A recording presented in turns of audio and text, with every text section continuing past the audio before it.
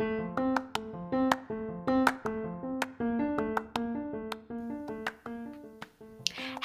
welcome to Recharting Your Life with Hope. I'm Hope Cook, creator and host. If you feel stuck, restless, overwhelmed, or dissatisfied with your current life, despite your life looking pretty good on paper, or at least on social media, I can totally relate. Together, we'll figure out how to take the next right step. I'll interview women who are a little farther along on the path and get tips and ideas from them. I definitely don't have it figured out, so I'll share the ups and downs of my own journey with you. Let's get started because life is too short to waste in autopilot. If you want to be the best possible version of you, you're in the right place.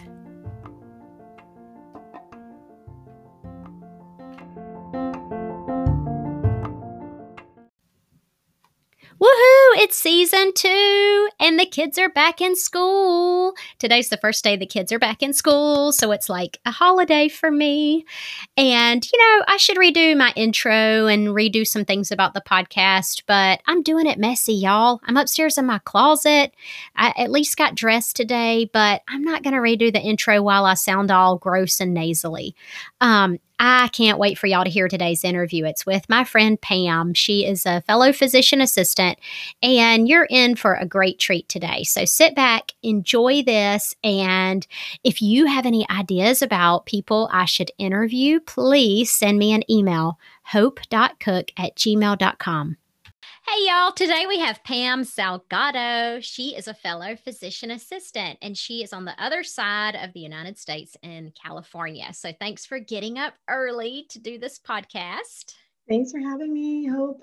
Yeah, I can't even really remember how we met. I'm sure it was in a PA Facebook group, but I do remember that night you couldn't sleep. Or you got up at like the crack of dawn because it was around 7 a.m. my time. So it must have been like 3 or 4 in the morning your time. Yeah. And we just started talking and we hit it off and we were comparing notes on our careers. And so I am so excited to have you here so I can hear your whole journey and let our listeners hear it too. Thank you, Hope. I'm so excited to be here. So I know you work in ear, nose, and throat. Did you start off your career? You used to work in ear, nose, and throat. Did you start off your career that way? I had my first year 11 years ago when I graduated from UC Davis PA program. I was first in gynecologic oncology. And so that's basically working in an outpatient setting, doing a whole lot of way too many pap smears, and also being first assist in surgery. And I worked with the Da Vinci robot, which is amazing. I loved it. And then we also did open surgery. There was a lot of hysterectomies, colposcopies. I did a lot of procedures and I would round on inpatients and discharge them. And it was great. I really liked it, but it was very intense. But this was 11 years ago before kids. Yes. And I would never imagine my life like that. Like I was working like 60 or 80 hours a week. And, but that was my but you job. can do that before kids. You have you don't realize what you're capable of work-wise. And then kids come into the picture and you have 3 little girls, right? Yeah. Girl mom. I have an 8-year-old, a 6-year-old, and a just turned 3-year-old. Oh my gosh. And they're on their way to jiu-jitsu right now. So hopefully I don't get any interruptions. So that's okay. All right. So you were working this crazy job and were you married at the time? So yes. So when I graduated from PA school, 2 weeks before I graduated, me and my husband got married in Cabo. Oh and my then gosh. We just got back from Greece the morning of my graduation. Wow. So from our honeymoon. So it was like boom, boom, boom. And then I started studying for the boards. And then I started working I think it was like July or August after I passed my boards in GYN oncology. And that was great. I loved it, but it was just really depressing. Like a lot of my ovarian cancer patients, I'd see them, it was like a very good continuity of care where it would be, seeing them in the pre-op for the initial consult, being in the operating room with them, debulking huge ovarian cancers and tumors up to like 25 pounds out of somebody's abdomen. Oh my gosh. And then post-operatively, I watched them every morning. I would round around 6:30 in the morning. And then I would discharge them and then we'd see them in follow-up. And then they'd be going through chemotherapy, radiation therapy, and then we'd see them every like couple of months for follow-ups. And then all of a sudden these patients would stop showing up. And then I click on their chart and it'd be like, this patient is deceased. And I'm just like, oh my gosh, I would cry in the shower at night because I just felt like, I felt like, what is the point of us doing all these surgeries where it's so painful for the recovery? Like, why would anybody endure all that chemo radiation if they're just going to die in a couple months, you know? That's true. It's so rough on your body. Yeah, it was kind of a damper on my, I'm usually a really happy person, just like Hope. You're such a happy person, but I became this really depressed person. Am I talking too loud? I'm sorry. No, you're good. Okay. And so I luckily, my husband, his family lives in San Diego, and I grew up in Northern California in Stockton. And he's like, I am not going to live another year in Sacramento, because he grew up where the weather was always 70 degrees around, you know, year round. And all his family was down here, but I was like, I don't want to move away from my family, but I hate my job now. So let's go so I could start a new job. And then luckily, when I was in PA school, I was training for the 2 years that I was in PA.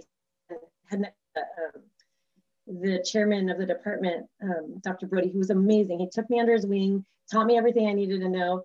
And so his best friend was the chairman of Rady Children's Hospital in San Diego. And so I barely even had an interview. They just said, you're our second PA we've ever had. Wow. We already know you know everything, but we're just going to have you shadow us initially. And then I ended up, after a year or two of like learning how to do pediatric ENT, which is like involves scoping newborn babies up to 20-year-olds. And a scope is like a little spaghetti noodle you put inside of a crying child's nose, and then you point it down the throat, and you're visualizing on a screen their vocal cords and seeing if there's like pathology, or a lot of times newborn babies have noisy breathing called stridor. Yeah. And so you have to evaluate just to make sure there's no mass around this area, or have any other pathology. And so it was very intense. Like I went from being able to scope like an adult that would sit still and not cry. Yeah. Even though a couple of invasive vagal, like it usually was okay. Yeah. And going to like working with these crying children and trying to scope a 6-year-old is torture. Yeah. And just hearing the crying, like I would get nightmares at night being like scoping kids, but I did it for 10 years. Oh my gosh. And then, so fast forward to, I would say it was about 8 years ago. And, I was really unhappy. I think I needed a change. And, I ended up leaving Rady Children's for a couple of years to go to Kaiser. And I don't know if you're familiar with Kaiser, because I don't think you guys have a lot on the East Coast. We have Kaiser over here. Oh, you do? Yeah. So I was Kaiserized. Like Kaiser is a good gig. Like you can get 401k, and I was making more than my husband, and my husband's a head and neck surgeon, and I was wow. And I was That's crazy.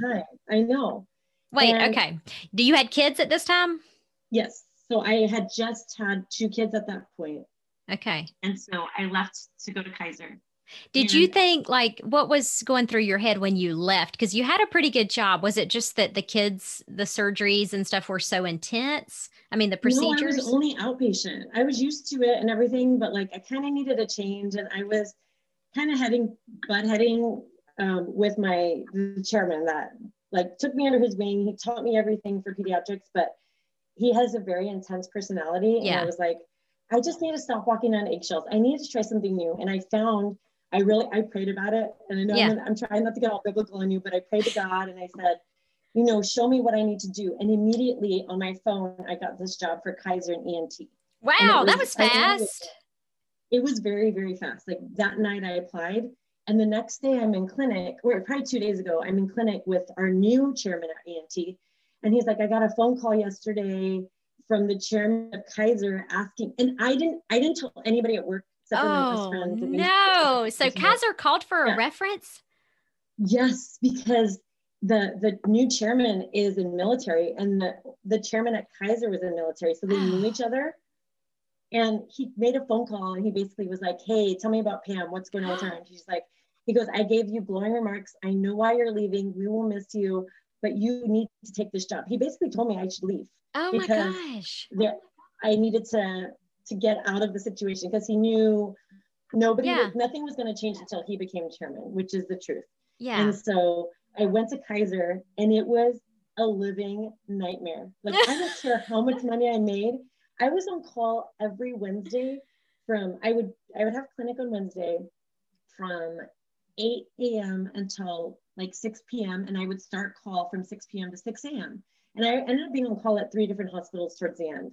And I was living in North County, San Diego, and our hospitals were in San Diego, which is like a 45-minute drive with no traffic. Okay. If there's traffic, it's like an hour and a half. But luckily, I would get called at like 3 in the morning. So there's never traffic. But I was so overwhelmed. And like the calls I would get, like, I know, Hope, I've told you this, like I had a TMJ dislocation. And I was like, for people who don't know, that's a jaw that's like dislocated. Pam wrote about it on my blog. Oh, yeah, that's right. Yeah. So you had 2 kids, babies, I'm guessing, at this time. Oh, I think at that point they were like 4 and 2. And your husband's a surgeon, so I'm guessing he's not home all the time either. Yeah. And you're doing these crazy overnight shifts where you have to take call at 3 different hospitals that are not like really close together. And you'd get called in the middle of the night. That sounds awful, but you're making a killing. Yes, but I was like, anytime you went into the hospital, you get paid time and a half, and it's a minimum of 2 hours. So I was making like almost $150 an hour. Wow. And I'm like, at first I was like really gung ho, and some nights I wouldn't get called in, but it was literally for 2.5 years.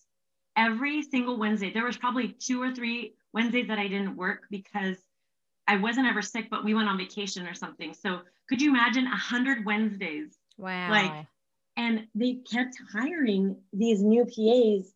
And then there was 2 senior PAs. One of them never took call. She was like in her 60s and her husband had Alzheimer's. So I was totally like fine that she wasn't taking call. Then there was another PA that I was with, and he would take call every Tuesday. And then they hired a new man that came in that was young, and he started shadowing the senior PA. And so they would tag team every other Tuesday. And there was 2 other PAs that weren't even on our department that would do Thursday and Friday. And then the residents would do the weekends. So wow, I was the only one doing Wednesdays. Then they hired another PA who was a female. And they told me, she's not going to tag team with you. She's going to do like every Thursday. And I'm like, no, I can't. Like, this is not fair. And so luckily I got pregnant, went on maternity leave, and never went back. That's funny. But I felt really guilty, but at the same time, now that I'm looking back on it, I'm like, why did I have to deal with those like airway emergencies, the TMJ locations? None of my attendings really ever came in to help me. And I didn't really know what I was doing. I just had to figure it out on my own. I know. So but that's a huge burden. And that's a good point, that a lot of times we don't feel like we have a voice. And so you don't speak up. So even though inside and probably to your husband, you're saying, this is not fair. I'm not being treated fairly. The other PA doesn't have to do this, or the attending's not even like looking over my shoulder and I'm his physician assistant. And my husband was, I would ask him, go back to the TMJ dislocation, I was on call for ENT and oral maxillofacial surgery, which I don't know, oral maxillofacial surgery is a completely different field. Yeah. And you picture all the emergencies that can happen from the neck up. Exactly. That's a lot. And you're the person, if at 3 a.m., you're the person that has to go in and take care of it. Yeah. And so with the TMJ dislocation, I asked my husband, I'm like, so what am I supposed to do? And he's like, well, I've never seen a TMJ dislocation. I call my on-call head neck surgeon. He's like, well, I've never seen it. You need to call oral maxillofacial surgery. And I'm like, what? And I'm freaking out while I'm on the phone, and the doctor's trying to tell me what to do. And this is in the middle of the night? Yeah, it's at 2 in the morning. And he's like, you'll be fine. And if you can't get it done, we'll just take them to the operating room at 7 a.m. I'm like, that's 5 hours away. This lady's in pain. So I show up. I end up being able to put it back into place, and you can read Hope's article for all the intensivity that went into it. Yeah. But the other incident that I wanted to mention was the airway emergency that I had to deal with. Yeah. Tell me about that. Yeah. So there was a 58-year-old woman who came in, HIPAA, I'm not going to mention anything else. And I got a call at midnight from the on-call emergency room doctor. And this was at the brand new hospital they had just built down at the Kaiser. It's beautiful, but nobody knows where anything is because it had only been open for a month. Okay. And so they're like, okay, there's this 55-year-old woman who's had a trach and a laryngectomy. Her voice box was removed 20 years ago for this cancer. And she has a permanent stoma, which is an opening in her neck. And she came in a week ago, and you guys ended up having to intubate her and put in a tube to keep it open because she was really sick. And so her hole went from about a 2-centimeter hole to like the size of a pencil. And so they put a larger tube, it's called a cannula, in the middle to keep it open. And she came in because she couldn't breathe, and she wanted it removed. And mind you, I don't know if you know the anatomy, but when you have a laryngectomy, everything is closed. So she can eat, but everything, like the vocal cords and everything above it, is closed out. So she can't breathe through her nose, if that makes sense. Oh my gosh. So this is her only airway right here. So it's like the size of so she had like a airway the size of a straw, and y'all had put in a bigger tube, and this lady's coming in and she's like, I don't like it. I want it removed. Yes. So I talked to my husband, and he's like, do not remove it. Whatever you do, do not remove it. Her status is DNR, DNI. Do not resuscitate. Do not intubate. So if stuff goes wrong, she's gonna die. You know, because like it's against what is that called? Her advanced directive. It's against what her wishes are. And I finally get to 45 minutes later, so it's like 2 a.m. I get there, and I try to find her, and I finally find her because I don't even know where the emergency room is. It's one of my first times I've ever been there. And I'm asking the nurse, I'm like, we need a peach trach. We need all these things. We need a scope. I need it at the bedside right now. Like, she's really having difficulty breathing. And when she talked like this, and like all of her mucus was in there, and she would cough.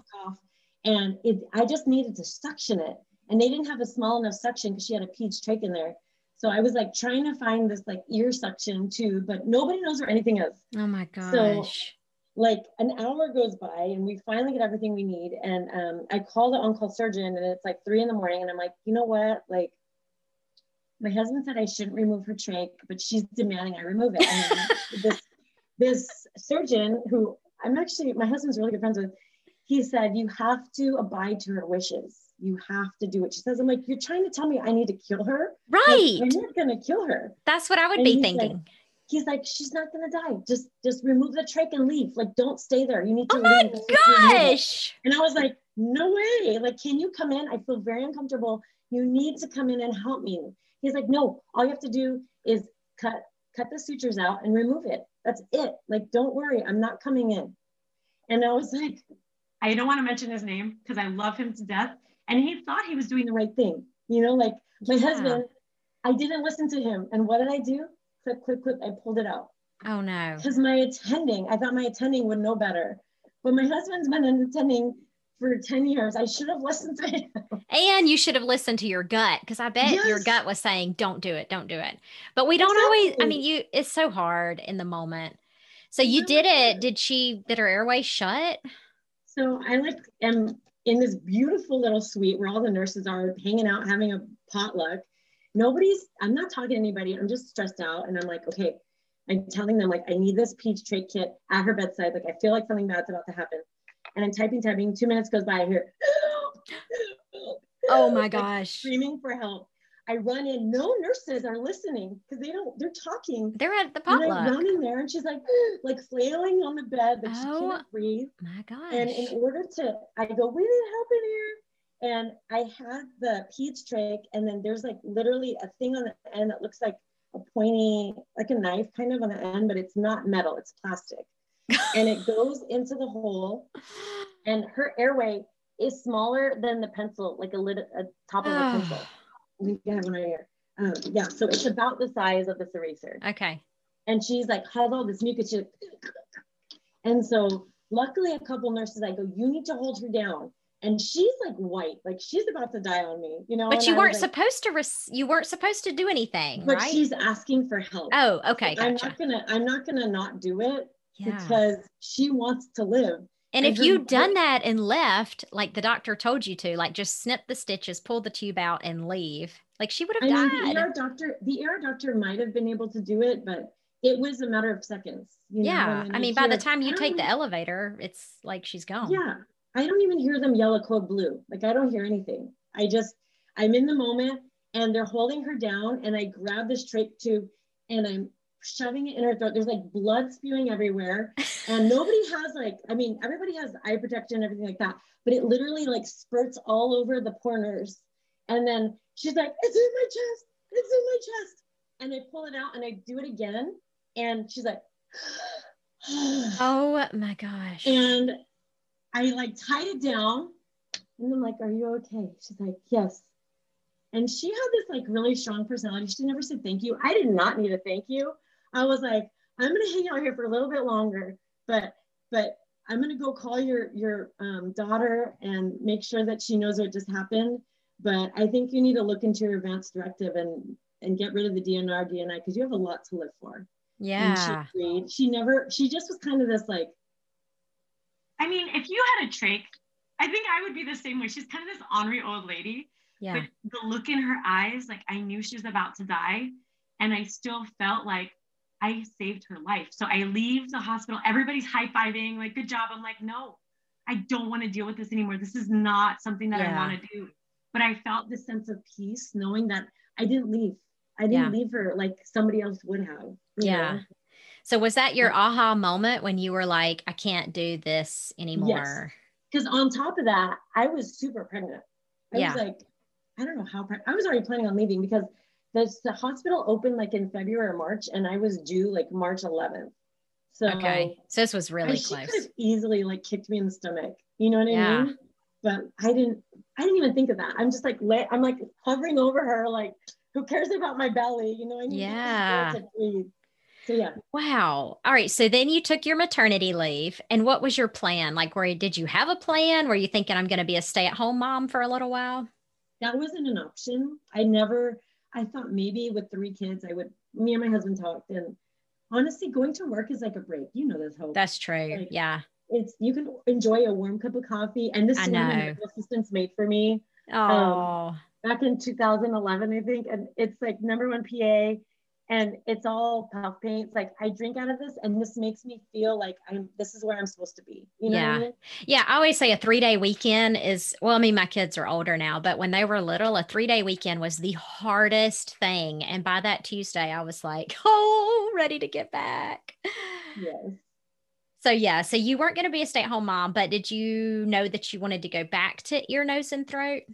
So I actually, one of the surgeons that I'm really good friends with, who has two boys that are the same age as my oldest, she came over I think she brought me a meal and a gift when I was about to go back to Kaiser. And me and my husband said, like, I need to find another job. There's no way I can go back there. It's just too stressful. She said, oh, how's Kaiser going? I'm like, no, I'm not going back.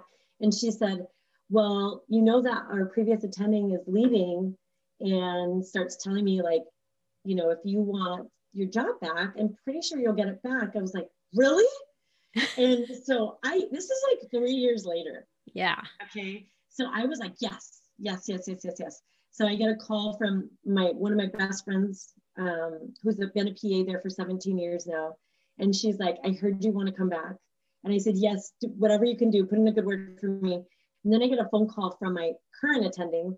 And he's like, I heard, like literally within minutes after I got off the phone or saw my other attending that came over, he said, hey, I want to offer you your old job back. Tell me when it can happen. And it was a miracle. And it was amazing. I was so glad to be back.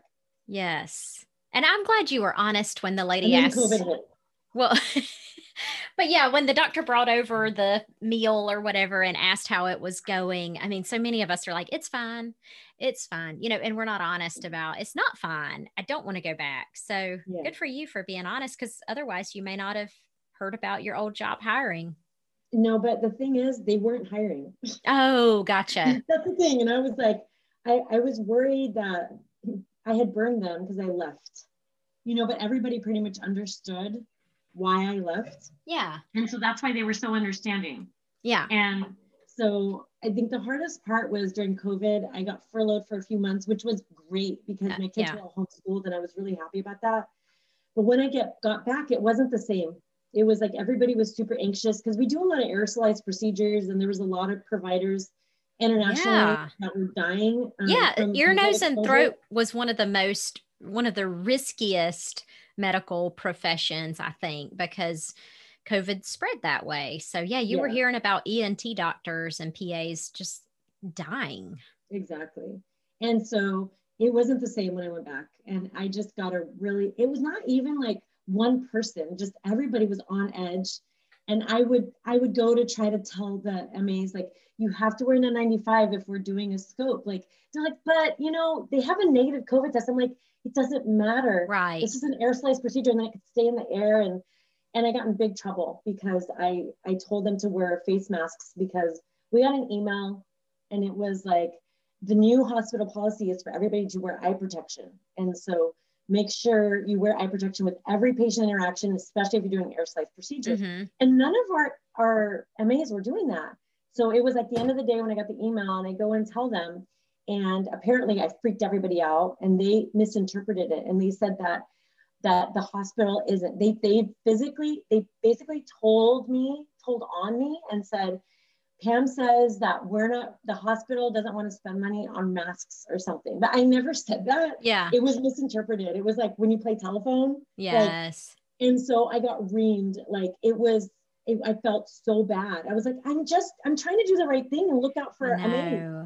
And I got in big trouble. And ever since that happened, nothing was the same. And so I was really unhappy. And actually about 4 months ago now, there's 6 PAs at this point. So 4 of them have been there for 2 to 4 years. And I've been there for on and off with Kaiser, and including Kaiser, about 7 years. And then my senior PA was there for 17 years, who's my best friend. And he asks me to go to neurosurgery. I'm the only one that goes to that he's asked. And then he had his reasoning. I wasn't going to take call because of all that thing that happened at Kaiser. I specifically told him I never want to take call. I wasn't rounding on inpatients and I wasn't working in the operating room because I didn't want to because I have 3 kids. Yeah. And Denise was the same way, my PA that I'm friends with. And she wasn't asked to leave. They only asked me to leave. So they asked you to transfer from ear, nose, and throat to neurosurgery. Neurosurgery. Still working in pediatrics though?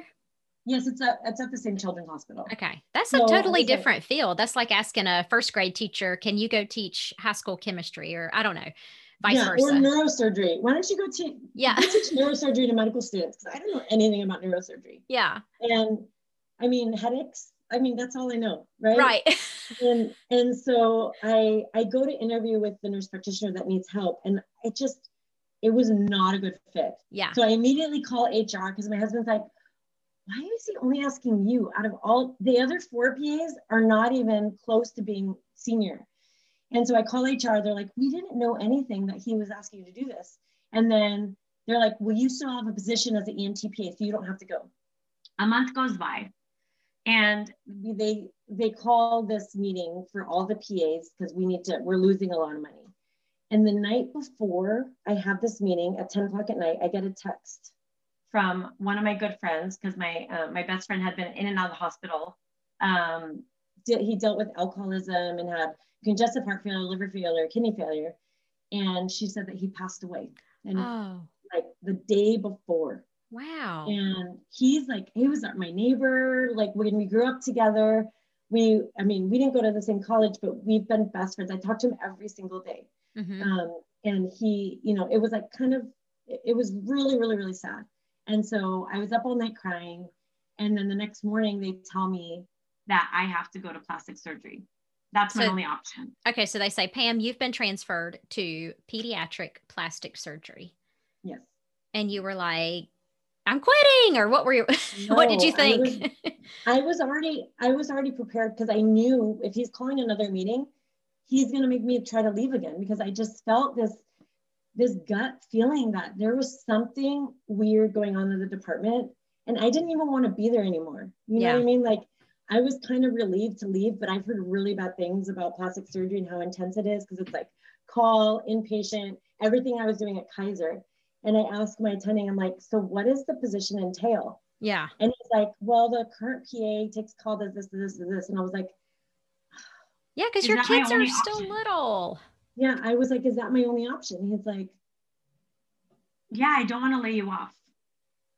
And I was like, okay. Like, I just like said, I was okay. I'm at peace with it. I'll just do it. And I'm just going to start applying for other jobs. And so Denise was also asked to leave. Oh, the one who'd been there forever. 17 plus years. Yeah. And all the other 4 PAs stayed. And I have no animosity towards those PAs. I love them all, but it was not fair that we were the only ones asked to leave. And so she was beside herself. She like, I don't even want to mention it because I need permission from her, but she's like, I don't want to go to plastic surgery. I've heard of all these things. And one of her really good friends used to be there, but ended up moving away because she didn't like the position.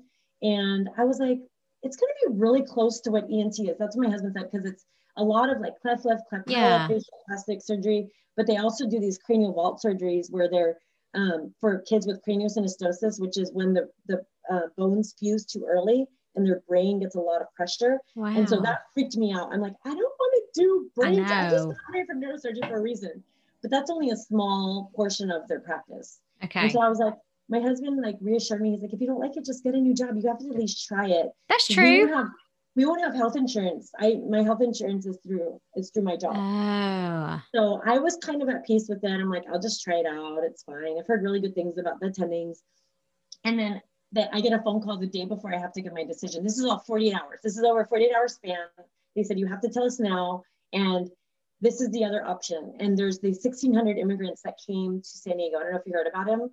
They were all teenagers between 13 and 18. And they took over the convention center, and Rady Children's was having PAs, NPs, and emergency room doctors come and screen them. Okay. And like an urgent clinic. And I was like, wow, that seems really risky. Like, what if I bring home tuberculosis or something? Or they said, when I talked to the lady on the phone about the decision, she's like, I highly advise you, this is my HR rep, to take the plastic surgery position, because this position at the convention center is only temporary. That's true. Until August. And I was like, all right. So I just ended up taking the plastic surgery position, and it was the best decision I ever made. It was amazing. And they treated me so good. It felt like a family. Oh, wow. So it ended up working out, and you were so worried about it. I mean, I think that's you said you were at peace about it. So I don't know how you came to that. It's so hard when you're making a decision. How did you? I became peace at it after I was there for like a week. Okay. My first week, because I got my feet wet. I kind of started scrubbing into the operating room again, and I realized how much I missed being in the operating room. Okay. And so we get a lot of dog bites to the face that we have to sew up. And these kids, you sew them up while they're asleep. I'm like used to sewing up faces while people are awake. That's true. Yeah. And so I'm like, wow, they're not moving. I can make it look pretty. And one of the surgeons, Dr. Holmes, he's actually 70, he's in his early 70s, and he hasn't retired because he loves his job. Oh, that's great. And he has taken me under his wing, and it reminds me of Dr. Brody, the surgeon that I worked with in UC Davis. He just lets me do everything. I feel like a resident when I'm in there. Yeah. And he's teaching me the right way to sew up lacerations to the face and like everything. Wow. So it's been amazing. I really love it. That is awesome. And then you also are you still in school to be a chaplain? People are going to think I'm crazy. No, I think this is great. So tell us about that decision. Like, how did you even think of that? So how much time do you have? Okay. I'm going to make it short and sweet because I was actually interviewed by a woman called Taryn Palacios. And I can put a link in your show notes because it talks all about the whole thing. But it started when I was back working in Sacramento, and it was at a hospital called Mercy San Juan. And there was a woman that I would see in the PACU area that would be talking to patients before every surgery. And I'd see her pull out like a rosary, and she'd be praying with them. And I'm like, I introduced myself. I'm like, hi, do you work here? Or are you a volunteer? She goes, oh no, I'm a chaplain. I pray with families before surgeries, and I'm like, do you get paid for that? And she's like, yeah. So that kind of planted a seed in my head. And then fast forward to my husband's 20th high school reunion. Yeah. It was at downtown San Diego. And there was a woman there she was really tall and blonde, and she kind of radiated this aura. Like she looked like a spotlight was shining on her every time I saw her. Wow. And my husband was only at school for his junior and senior year because his family moved in the middle of high school. And it's called Poway High. And so I go to my husband, I go, do you remember her? Can you introduce me to her? Because I'm usually not this animated and outgoing. I'm usually really shy around strangers. And I'm like, I'm not just going to go up to them and tell my life story. But he's like, yeah, I'll introduce you. Like, what's going on? Like, I didn't say anything to my husband because he wouldn't have introduced me because he knows I'm crazy. And he introduced me to her, and she's like, oh yeah, I'm a hospice chaplain. Oh. And come to find out, I guess when her grandmother was really ill, mm-hmm. she was with her every day until she died. And the hospice nurses told her that she was so equipped to become either a hospice nurse or a chaplain, a hospice chaplain. Wow. And so right after her grandmother passed away, she went to Hawaii for like a 2-year chaplain program. And now she's a hospice chaplain in San Diego. That is so cool that you saw her and felt this magnetic pull towards her energy, not even mm-hmm. knowing she was a chaplain that you'd already sort of been interested in. Yeah. That's cool. And then a couple days later, I believe in signs, and I see signs every day from God. I was driving to Vaughn's, which is like a mile from our house, and the baby, my 6-week-old was really young. 6-week-old was like, I didn't want to take her out. So when my husband got home, I would go to the grocery store just to get out of the house, you know? Yeah. And I am about to turn the corner to get in the parking lot, and the car in front of me said chaplain on it, on the license plate. It didn't have any numbers. It just said chaplain. And I'm like, God, I don't want to be a chaplain. I worked so hard to be a PA. Why are you trying to make me be a chaplain? Yeah. So that was like in the back of my head. But literally like 5 days later, that was on like a Tuesday or Wednesday. And like on Sunday, I took my baby to mass and my husband to church, and my husband didn't go with me because I think he was on call. And we were actually having a church service inside of they were redoing the church at St. Thomas More. So it was in a basketball, what is it called? Like arena? Yeah, it was in a basketball arena just right next to the church. And they had speakers outside. And I don't know if you're familiar with Catholic churches, but there's never speakers outside. Like usually it's just what you hear at the altar. And so I'm like, thank God, if I have to nurse my daughter or do something, like if she cries, I can come outside and still hear the sermon. Yeah. So when it came to the homily, which is like the sermon, they had a visiting deacon who started talking about when he was first training to become a chaplain. Did I tell you this already? No, I haven't heard this. So he said that one of his first assignments back in his 20s, he's probably in his 50s or 60s now. He was assigned to this room of a teenage boy, he's probably 13 or 14, who was terminal with cancer, meaning he was probably going to die soon. He was in a hospice.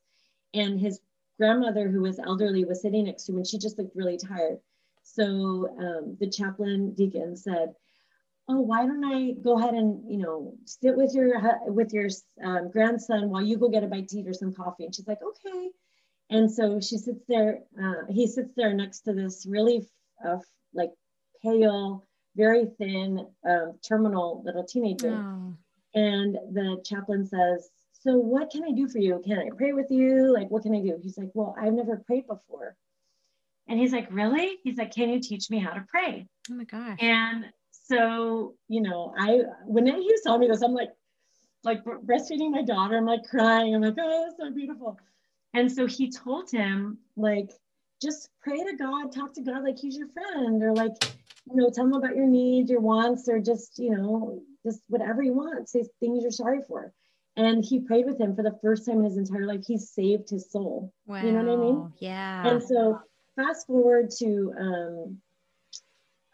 I can't even remember the most recent thing that happened, but I know you know this. I enrolled at Colorado Christian University after a deacon told me to like take these certain steps. Deacon Jerry or at St. Elizabeth Seton, there's a deacon and there's a priest. And so it's Father Michael and Deacon Jerry. And so I've been really good, well, not good friends, but he's been like a mentor to me for the last like 8 years since he moved here from Chicago. and his wife has had stage 4 breast cancer, but she's in remission. And it was during COVID. So at the beginning of COVID, and I kept getting these signs from New York. I'm sure you saw the news. And I was just like, I felt like I really needed to be a lay person to help all these people that can't have anybody in the room with them while they're taking their last breaths, you know? Yeah. And I was like, God, I do not want to go to New York. I have a family. Like, why do you keep showing me these signs for me to go to New York? And so I emailed Deacon. I'm like, asking him about chaplaincy. And he never emailed me back. 2 months went by, and it's finally like April or May of last year. And it's the middle of the night. I get woken up at 3 a.m. And this happens to me a lot. Like, I literally have been a functioning insomniac for 8 years since I was 9 months pregnant with my daughter. I haven't really slept since, because I'm like, I'm a mom. That's why I talk to you so early in the morning. That's what time I usually get up, between 3 and 5 every morning. Wow. Not on purpose, just because I can't go back to sleep. Yeah. And I'm like, I don't have anything else to do. So I'm going to go journal, pray, and do whatever. So at 3 a.m, I get woken up and I start praying the rosary. And I don't know if you're familiar with the rosary, but like, for all of there's 50 Hail Marys that you pray. And then in between each decade is Our Father. And for all 50 of the Hail Marys, I say an intention, like, help keep my mom colon cancer free, or whatever, you know, for Deacon Jerry's life. And so I was in the middle of it, and I felt this overwhelming sense of like the Holy Spirit being present. And I was bawling uncontrollably. Wow. And I just like, I finally finished my last like Hail Holy Queen prayer. And I got off my knees because I was kneeling down, and I was like, I have to email Deacon Jerry. This is my last hurrah before I just call him on his cell phone, because I have his cell phone number. I just didn't want to bother him. Yeah. And so I emailed him, and then I go to sleep. It's probably like 4:30 in the morning. And I actually went back to sleep. That never happened. I woke up, the kids are in Zoom school because it's COVID. And I get an email back from him at 8 in the morning saying, hey, I can meet with you this afternoon. Then it's like 3 o'clock work. 10 minutes later, I get a phone call from Deacon Jerry, like telling me, hey, is now a good time? I had an appointment that canceled. I'm like, yes, hold on. And so I like throw Daniel Tiger on for the girls. I'm like, forget your Zoom meetings, we'll catch up later. And he tells me, I tell him my whole story from what I just told you, which is like a bunch of word vomit. And he's like, Pam, God is trying to tell you that you need to be a chaplain. Okay. And I was like, are you sure? Because I worked so hard to be a PA. Are you sure? I know. He's like, no, this is what you need to do. And he tells me everything. He goes, you need to major in either theology or pastoral studies. I have a mentor that's a woman that you can talk to, and you need to do this, this, and this. Like, if you go to a hospital and say there's a really bad car accident and a 3-year-old little boy is passed away, and you show up and you have to talk to the family, this is what you need to say. If you have to talk to somebody with terminal cancer, this is what you have to say. And I was like, well, why can't I just do it now with COVID? Yeah. Like, I'll just go now. I'm a PA. I can get in anywhere. Yeah. You know, like, I just flashed my badge. I can go to any hospital. And he's like, Pam, I know you can save someone's life, someone's airway, but are you ready to save somebody's soul? Wow. And I'm like, nope. Yeah. So he's like, you just got to do like a 1 to 2 year program and you'll be done. And then 2 days later, I don't know if I told you this, but I'm in Target, and it's like the first time I'm in Target since COVID. I have my mask on, my gloves, and I get a phone call from Dawn, who's my former MOPS coordinator. It stands for Mothers of Preschoolers. It's an international Christian organization. And she's like, Pam, I have some news. I'm like, what? She said, Deacon Jerry died and had a heart attack like 2 hours ago. Oh, wow. That's crazy. I just knew he left a legacy for me, you know, like no matter what my husband says, no matter what other people say, I have to do it, you know? And sorry. That's okay. So what was I saying? So I said, did you talk to your husband that afternoon, or had you like made a commitment mentally, like, okay, that's what he said I need to do it? Or was it once he passed away that you were like, oh my gosh, I have to do it? I already knew after I spoke with him 2 days prior that I was going to do it, because he gave me that final like push, like, okay. Yeah. That internal confirmation. Yeah. And so after seeing 100 signs where I could have figured it out myself, like Deacon just instilled that confidence in me that this is the right decision. I'm not going to it's just a job, but at the same time, like, I feel like it's my calling right now. And I feel like we all have different callings, whether it's being a derm PA, an ENT PA, a mom, whatever you feel like your calling is, it fluctuates throughout your lifetime. And like, Yes. I probably won't be a chaplain my whole life, but at least I will have this ability to help heal people like spiritually, or at least help them on their road to eternity. You know what I mean? So and you can still be a PA, right? Like you can do both. Exactly.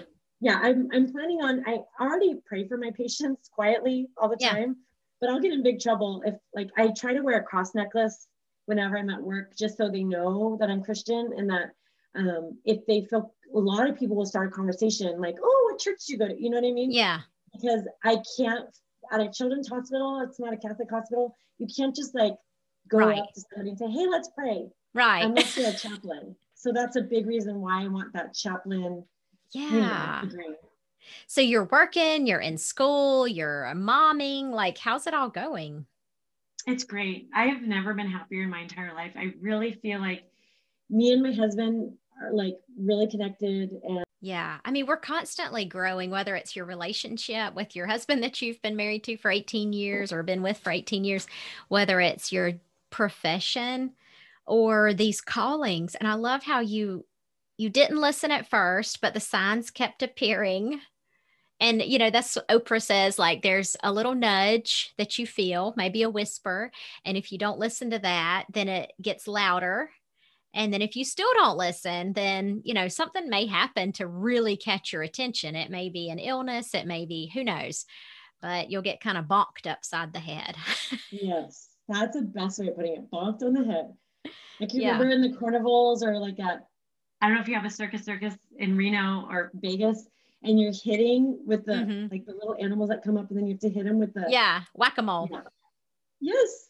That's the best description. I love that. Exactly. And I've tried, I don't know that my husband always feels the same like pull or nudge, but I've tried to explain, you know, why do you want to do this, Hope? And I'm like, I don't know. I just feel like a pull. I just, you know, and he's like, but where does that come from? And I don't, you know, universe, God, who knows? But if you feel it, you need to at least entertain the idea.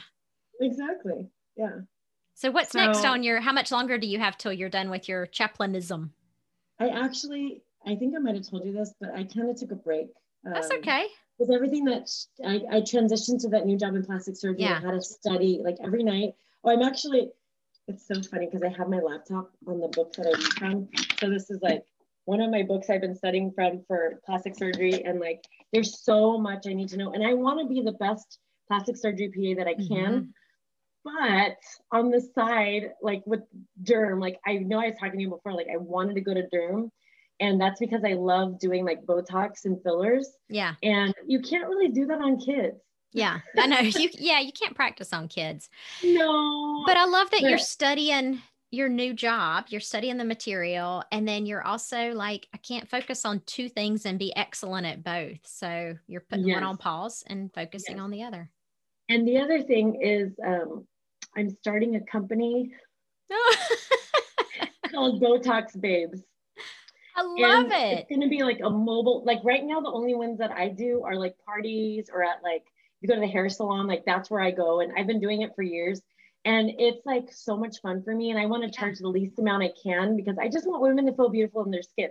Yeah. And when you hit like 40, 50 and you're getting wrinkles and stuff, like a lot of women get really self-conscious and they get bangs, like my mom and my aunt. And I just want people to feel confident in their skin, women especially.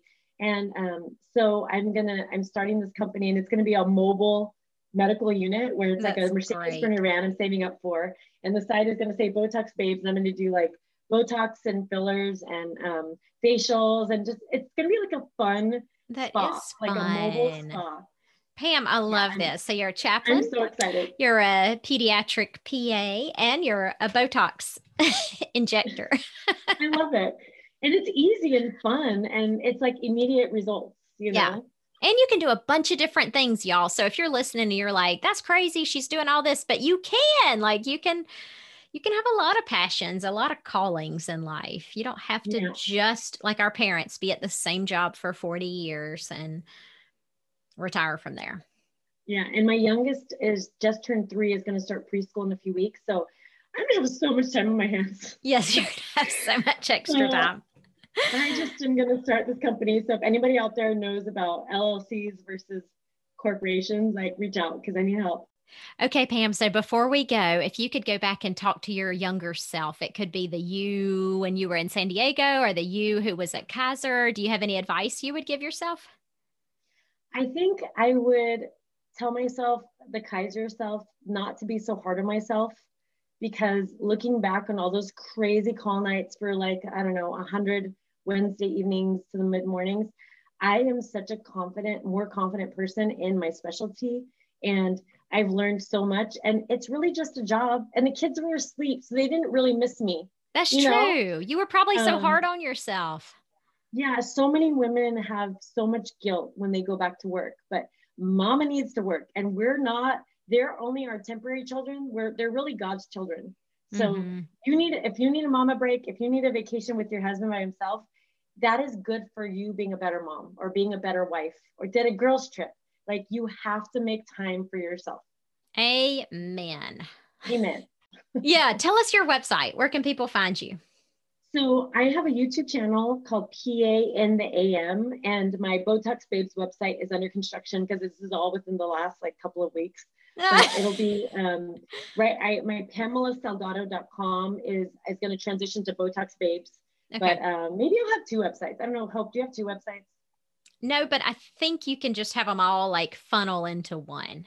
Okay, yeah. I'll probably end up having two different that funnel into one. And then I sell Rodan and Fields as well. And then I also sell these CharmEd stethoscope bling. I don't know if you can see, but you're just listening to this. So it's blingy stuff for the end of your stethoscope, right? Yeah. So you can see like there's a little mermaid tail. There's a mom with a heart. And I just have so many of them. I love them. And the person who created them, the person who created them is a doctor out of San Diego. So that is so if cool. You want 20% off, use code Pamela at CharmEd, like it's like charmed, but med stethoscope link. And all the links will be in the show notes. Yeah. I'll put all the links. I have loved this conversation. I didn't know you were doing so many different things. But you are too. I feel like I need an update from you, but we'll do that later. So y'all, we'll have a link, and check out Pam, and her cute kids. I don't know if they're on your website, but anyway. They have their own YouTube channel. Okay, so we'll... They've only done two things, but it's like a cooking show. It's really cute. But they're taking after you. Fun. The only people that watch it are our family, so it's like a private one, but I can open it up public if anybody wants to see my kids cooking. Thank you so much for taking time on your Saturday to join me, and I will make sure everybody has your links. Thank you so much, Hope. It was such a Pam. fun conversation.